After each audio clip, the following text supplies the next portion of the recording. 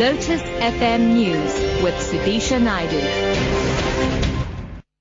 It's 7 o'clock. Good morning. Economic growth, Marikana and the new visa regulations are among topics that President Jacob Zuma has raised in his update on government's progress since his State of the Nation address in February.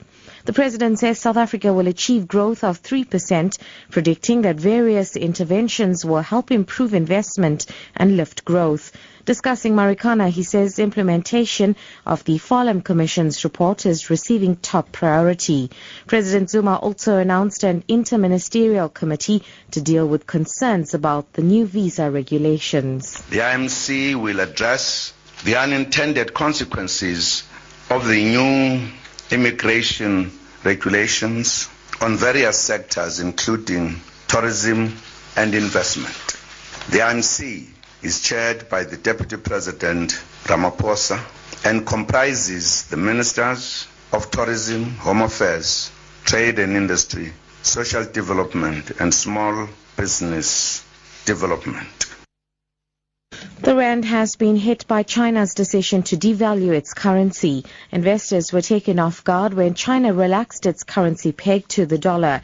The move comes as China battles a slowing economy, which has implications for global growth. The Reserve Bank has pointed out that China's devaluation will make it even harder for South African exporters on the international stage. Rand Swiss analyst Gary Boyson. Remember, their currency is quite linked to the dollar. So while the dollar's been strengthening, the yuan has been strengthening, compared to the rest of the countries, especially in Asia. But it's going to shift from those very infrastructure-heavy, very commodity-hungry type of activities to more consumer-driven, activities. And it's going to look far more internally for consumption and GDP growth than the traditional, building railways and building cities and all the things that use the steel and cement and etc.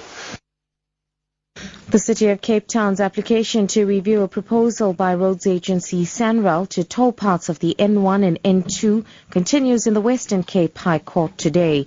The city argues that decision makers have failed to consider the costs and financial viability of the project. Mayoral Committee Member for Transport, Brett Heron. We've been working on this case for the past 4 years. It's been a lot of hard work. Our case runs into thousands of pages, and I think that we are as ready as we can be. I am reasonably confident and optimistic that our case is compelling and that we will be able to convince the court that the tolling of the N1 and N2 is unwarranted, inequitable, and would have a devastating impact on our city. And finally, the Fuel Retailers Association says the fuel situation in Gauteng seems to be improving and should be resolved in the next few days. More than 100 filling stations in the province have run dry. Fuel Retailers Association CEO Reggie Sibia says unleaded petrol and diesel are affected.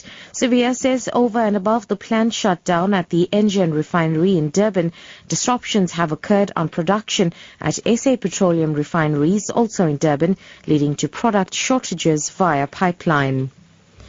Top story: economic growth, Marikana and the new visa regulations are among topics that President Jacob Zuma has raised in his update on government's progress since his State of the Nation address in February. For Lotus FM News, I'm Sudisha Naidu. I'll be back at 7:30.